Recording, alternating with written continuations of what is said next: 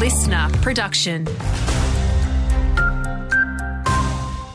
Good morning, I'm Lachlan Eater. A young man has been taken to Rockhampton Hospital after he was allegedly struck by a vehicle in the early hours of this morning. Paramedics treated him for leg injuries at the corner of Derby and George Streets around 3:40, taking him to hospital in a stable condition. Police say a person is in custody and assisting with inquiries, and investigations are continuing.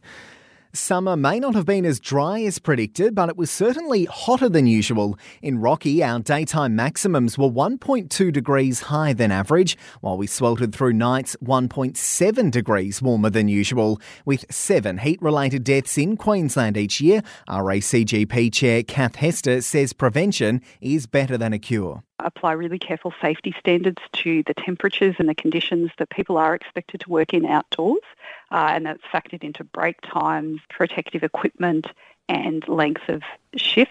And Queensland mayoral and councillor candidates have disclosed spending $5.5 million on campaigns so far, eclipsing the amount spent at the same time last local election.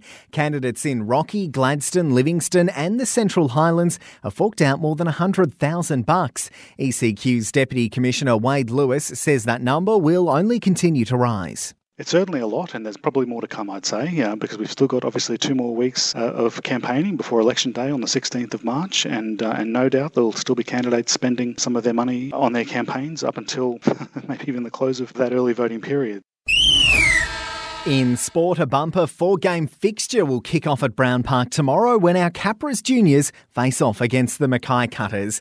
2 games into the season, our under-19 women remain undefeated, while the girls under-17s, Cyril Connell and Mel Meninga sides have each lost 1. Meantime, the final countdown is on for the men's and women's seasons beginning next weekend.